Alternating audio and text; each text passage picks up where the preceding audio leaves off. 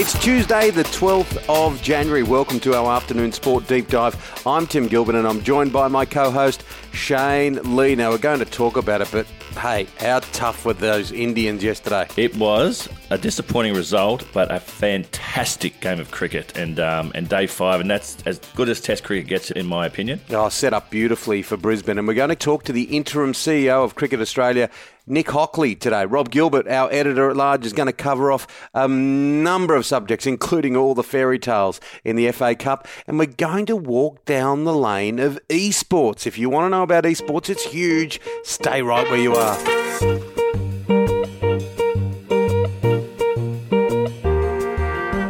Well, Shane, let's get going. SCG, look, the Indians, you cannot be critical. Boy, oh boy, they stuck it out. Didn't they what, mate? They really hung in there, and it was a bit of a genius move. Rahane got out, the captain got out in the first over, and they sent Pant in, the left-hander, who has been in a bit of a sledging match with the rest of the Aussies, in particular Matthew Wade, but geez, he played really well. He had 97 runs, left-hander, took on the spinners and took the ascendancy away from the Australians. And, you know, India ended up with 5 for 334 to force a draw. We now go to Brisbane, hopefully, with the series level of 1 game apiece. So it was a fantastic day of Test cricket. Yeah, there has been some criticism of the tactics of Pant. Of course, he didn't keep, but he got injured with his arm. I don't see a problem with that. No, look, the rules are there. The rules are the rules, and it's probably sour grapes from a few people on the Aussie side of things. But look, he played really well. But it was a really, really good day's cricket. With Ashwin hanging in, he got 39 out, and Vihari, who tore his hamstring, to bat, he only got 23 on out of about 100 and something balls. And, Hazelwood tried hard, 2 for 35, but there were 3 drop catches once again. It's a catches sort of win matches series, and 3 went down from our captain, Timmy Payne, and 2 really, really tough ones and 1 late in the day. So that was the difference today, I think. Pretty hard when you're the leader and you drop catches, isn't it? It is, mate. And but 2 of the catches were off Nathan Lyon up close, and the ball moves quick, it deflects, and they either go in or out. And unfortunately today, they both came out. And he'll be hurting today. The guys were really reflecting. I thought with our attack, we could have got the 10 wickets today, but it wasn't to be. India are a strong bunch, strong-willed, and love batting on a flat wicket. Yeah, they got the tactics right, didn't they? As you say, they put Punt in and him and Pujara, and they tied out the Australian bowlers, so it was a draw. And Australia has to win this final Test match, otherwise the Border Gavaskar Trophy stays in India. It's as simple as that. Simple as that, but we haven't lost in Brisbane since 1983, a Test match. So, we go up there with the history book saying we can win. Although the history book said today that we should win and India can't chase down a score that big. But, a really, really good series, hardly fought. And who would have thought we'd be sitting here going into the final Test after Kohli has gone home and the series being this close? India's really stuck together and played well. Yeah, absolutely. Well, still on cricket, I had the real treat to catch up with the interim CEO of Cricket Australia, Nick Hockley. They've done a good job. Most of the markers have been met in a ridiculous world that we've been living in, of course, with the pandemic. Here's Nick Hockley.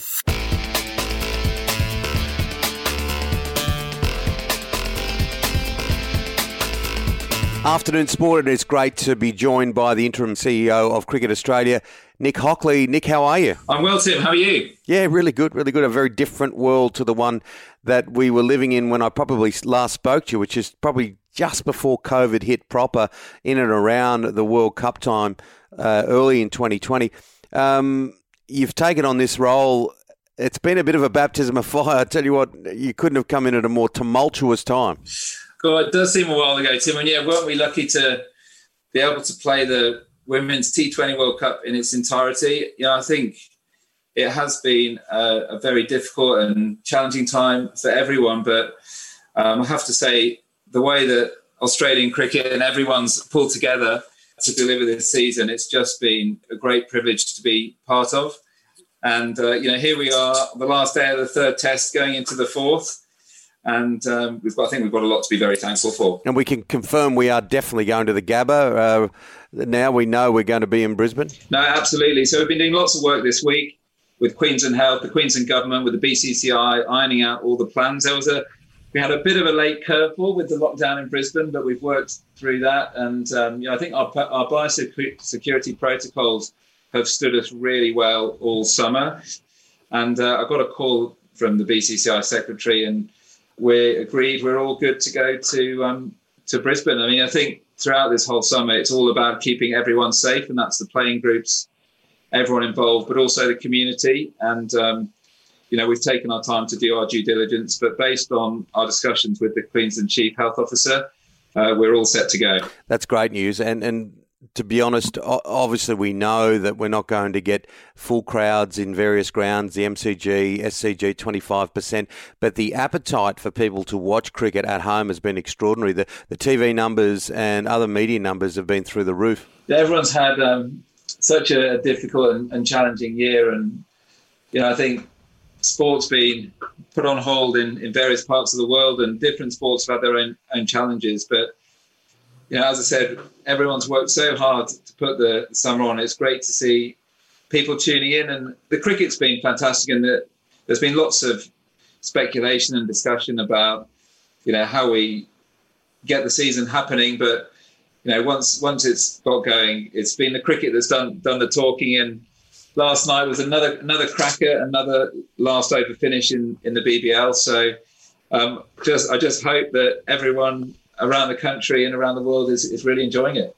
What about this unsavoury activity happening at the SCG? We obviously need people to have the presumption of innocence before anything is handed down, but there was about a 7-8 minute stoppage in play yesterday, and young Siraj down there on the boundary felt that he was being abused. Some spectators were ejected from the ground.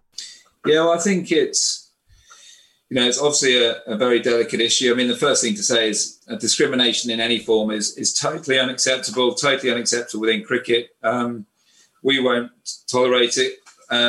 Australian cricket's vision is to be a sport for all. I think in many ways it's encouraging that Siraj felt that he was able to bring his concerns to the attention of the umpires. We've obviously got lots of messaging that type of behaviour is not to be tolerated at the cricket.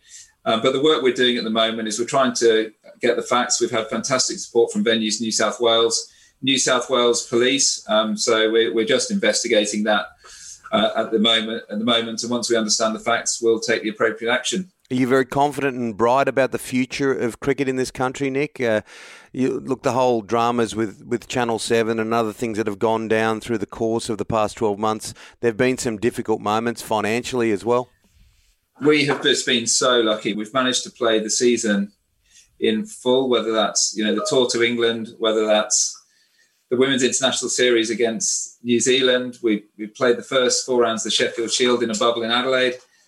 We played all 59 games of the WBBL. We're 35 games into the BBL, and so cricket, as compared to many sports around the world, certainly cricket in Australia has been extremely, extremely fortunate. We've got a lot to be thankful for and a lot to look forward to. We've got the Ashes next year coming up, and then we've got the delayed or postponed Men's T20 World Cup happening in 22. So a couple of absolutely massive seasons coming up. Yeah, absolutely. And as a lover of the game, congratulations on the work you've done. If this is some sort of probation before they take the word interim out, I'll tell you what, you've nailed it. Thanks so much for talking to us, Nick. Thanks, Tim. Really appreciate all your support. Thank you. Coming up, our editor-at-large, Rob Gilbert, looks at a few sports as he always does. He's going to look at these fairy tales in the FA Cup, plus much, much more. Looking forward to it.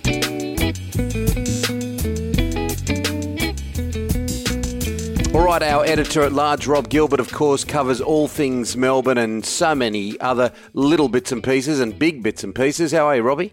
Good, Timmy. How are you, mate? How are you, Shane? Mate, I'm going well, Robbie. Well, let's start with the Olympics. Japan, where are we at there? What's happening?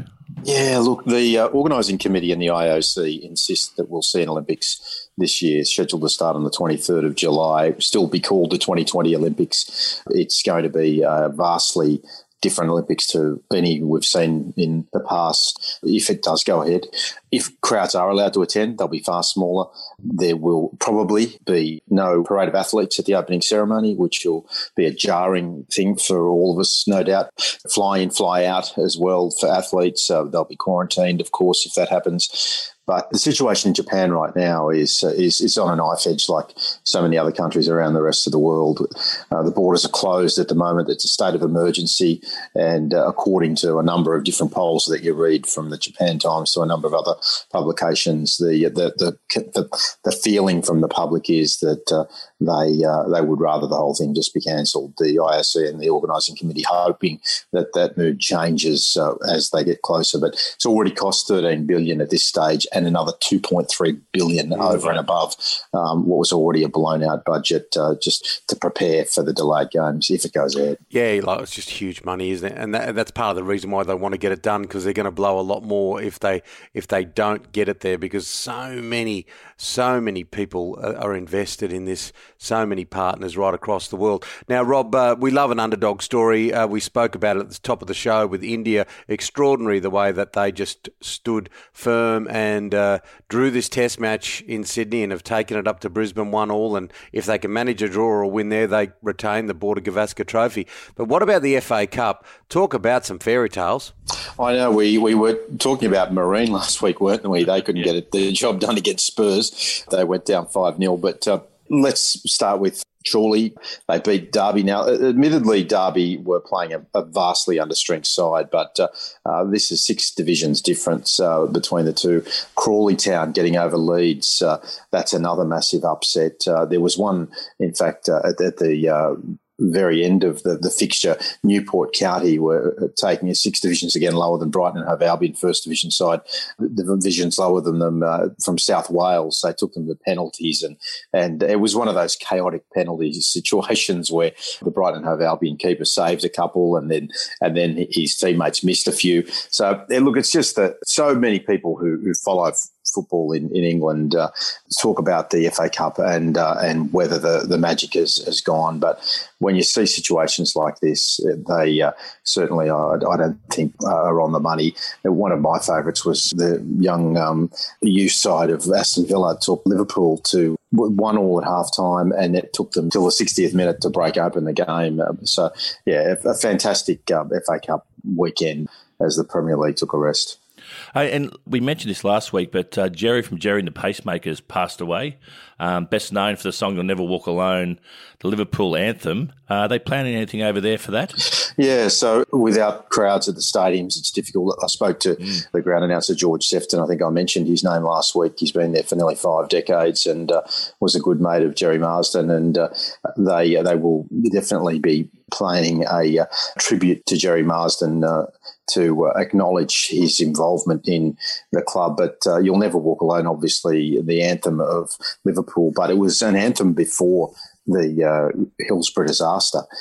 When Hillsborough happened, obviously it took on a whole new different meaning, and so a massive loss for the club. But also, interestingly enough, Celtic and Borussia Dortmund also play "You'll Never Walk Alone" as an anthem as well. So a big loss in the past week for a lot of football people. Now, Rob, you live in Melbourne. A lot of talk about the Western Hotel and people in and around there not happy about tennis players coming in from every other dot on the planet, and after having the darkest, blackest of winters.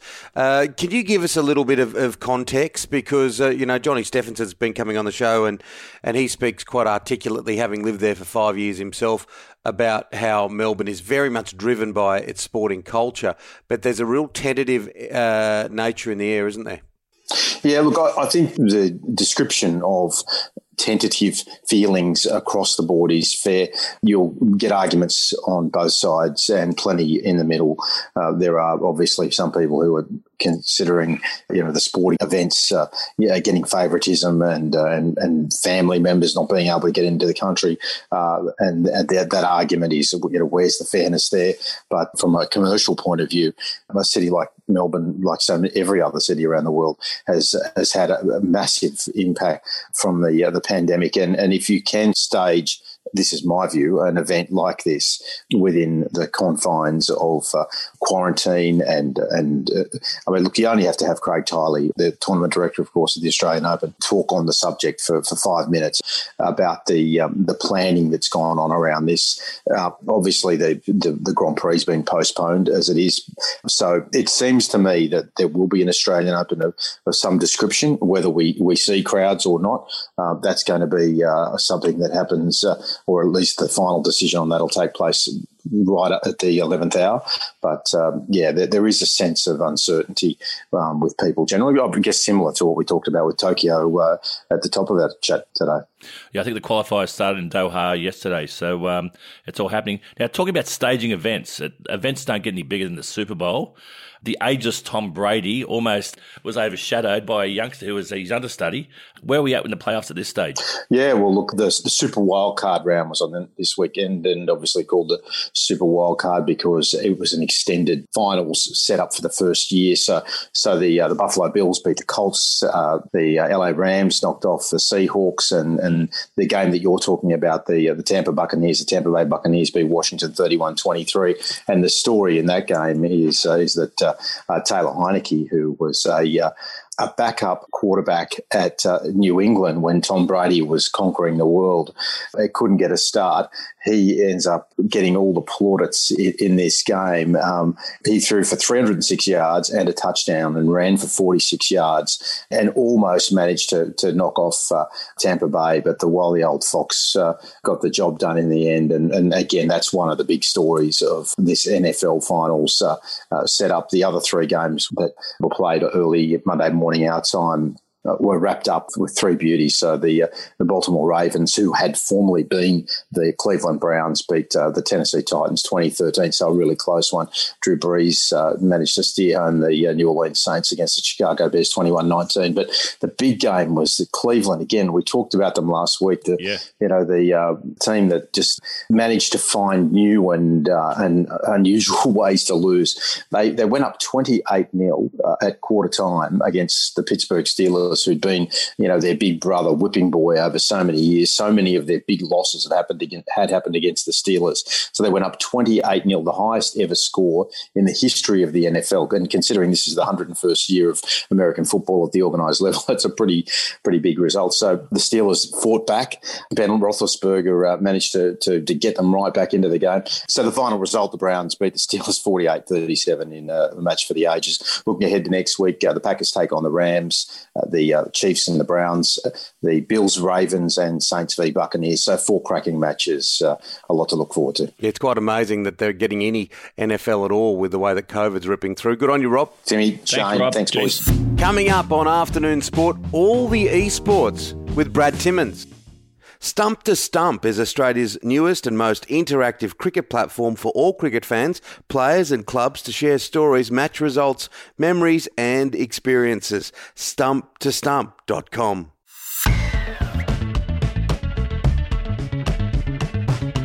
Time to talk about a sport that has really grown over the past few years, and Brad Timmins, co-founder of eGen Esports, is on the line. How are you, Brad? Yeah, good, Tim. Thanks, mate. Brad, Shane Lee here, mate. First question, esports has really taken off. They're almost becoming the sports stars of the future, aren't they? Yeah, it's a funny situation because everyone's talking about video games becoming super popular post-COVID, and obviously esports competitions largely happening in a digital space. A lot of people have been saying this thing is happening right now, but I think esports and gaming have been growing progressively over the last sort of 15 to 20 years, in particular with younger demographics of millennials and Gen Zs. And I think because of that, and because of the growth rates and the prize monies and all of those sorts of things, it's becoming more and more professional. So when you say kind of the next generation of sports stars, that's absolutely becoming the case in the context of esports. Well, tell us more about what you do. Tell us more about esports, because there's going to be people listening to this podcast who just do not understand. Yeah, sure. So I think esports is a funny term. It's almost like a grouping term by saying like sport, for example. So I think, there's a multitude of different disciplines. There's a bunch of different video games that people play. Game popularity differs from a market by market basis, gender, age, the whole thing, depending on how long a particular video game has been out. But esports is, we kind of quantify that word as the tip of the spear, the most professional you can play in terms of competition. Think AFL, cricket, NRL, any of those sports. The top 1% of players actually only ever get to go and represent their country. And in the same kind of way, from an esports perspective, that's really where the kind of competitive part of video games come from. I guess the major difference between traditional sport and esports is where a lot of the scale is coming from in the context of gaming is a broader gaming community because of platforms like YouTube, because of live streaming platforms like Twitch, for example. Most of the gaming content that's watched is a little bit more leisurely.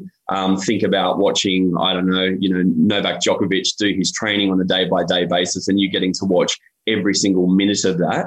The gaming audience is really driving where the scale is coming from. And I think a year like what we've had with COVID is only accelerating that further. It's a mix of that gaming and leisure side of things, you playing yourself in the context of video games, and then esports being that real kind of high-level competition.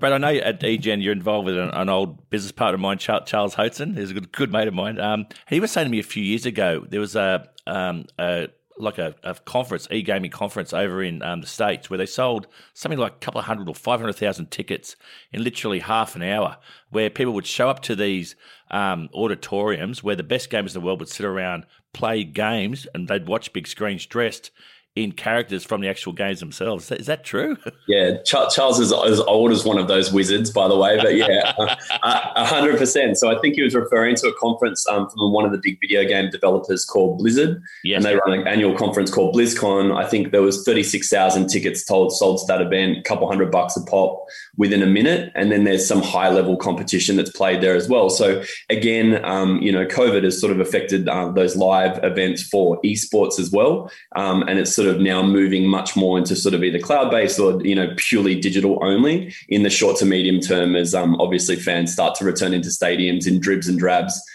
Think the EPL, for example, only a couple thousand fans at best, depending on which market you're talking about.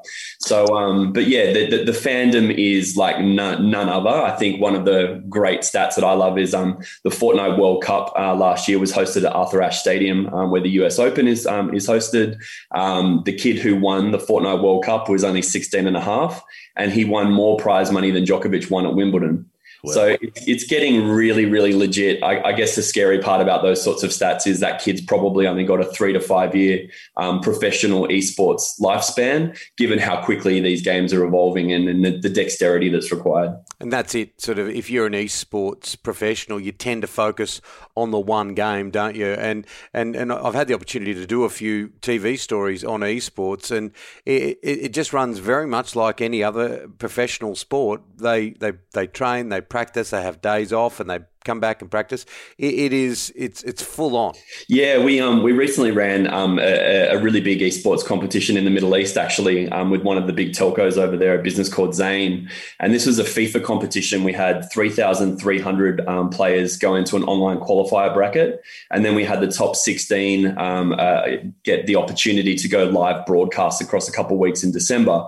The kids that were participating in that league were Saudi Arabian national champions. These kids are having to grind, in the same way that you grind in normal sport, 10 to 12 hour days of training. You get into that competition. You've only got that one opportunity, 1v1 in exactly the same way of traditional sports. And that takes a big commitment. Brad, what for a young gamer coming through now, what's their potential earnings? So it's really interesting the way that money is coming together in the context of gaming. So you've got to pretty much have kind of a multitude of different revenue streams to survive. Yes, prize money is really high, but again, it's that 0.1% of the people that are actually going to make that cash.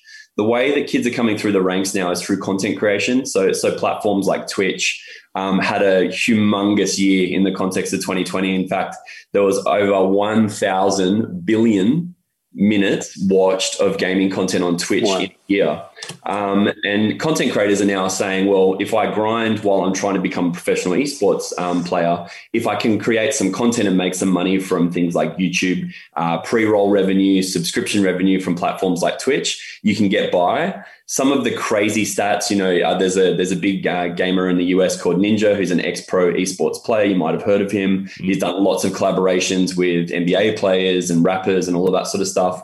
I think the kid at one stage was, doing sort of 300,000 to 400,000 US on a monthly basis just on subscriptions, then sponsors, and then esports competitions. It is getting seriously big, but in no different way to gaming to traditional sports is, you're pretty lucky to get to that top end of the tree. Well, most people thinking, esports, they sit in a chair. When I was doing a little bit of research for our chat, I had a look at a bit of a document, a study, and according to a new survey, studyfinds.org, esport gamers are 9 to 21% more likely to have healthy body weight. The study also showed gamers are much less likely to drink alcohol or smoke. Meanwhile, only 3.7% of esports players smoke. So, yeah, I don't know why. I can't give you that answer, but maybe you can. Yeah, I think there's a few factors. I think millennials and even to a larger degree Gen Z are becoming much more socially and health aware anyway. I think that millennials and Gen Zs are out of the last 4 generations the highest propensity to not drink, and obviously smoking awareness is becoming more and more prevalent. But to answer the question in terms of high performance, you can't be a slob and do what these guys have to do on pixel perfect, moving a mouse literally to a pixel in order for you to be that accurate. Sure, there's going to be just some discrepancies within the player base, but you got to be fit, you've got to get enough rest, and you got to grind it out.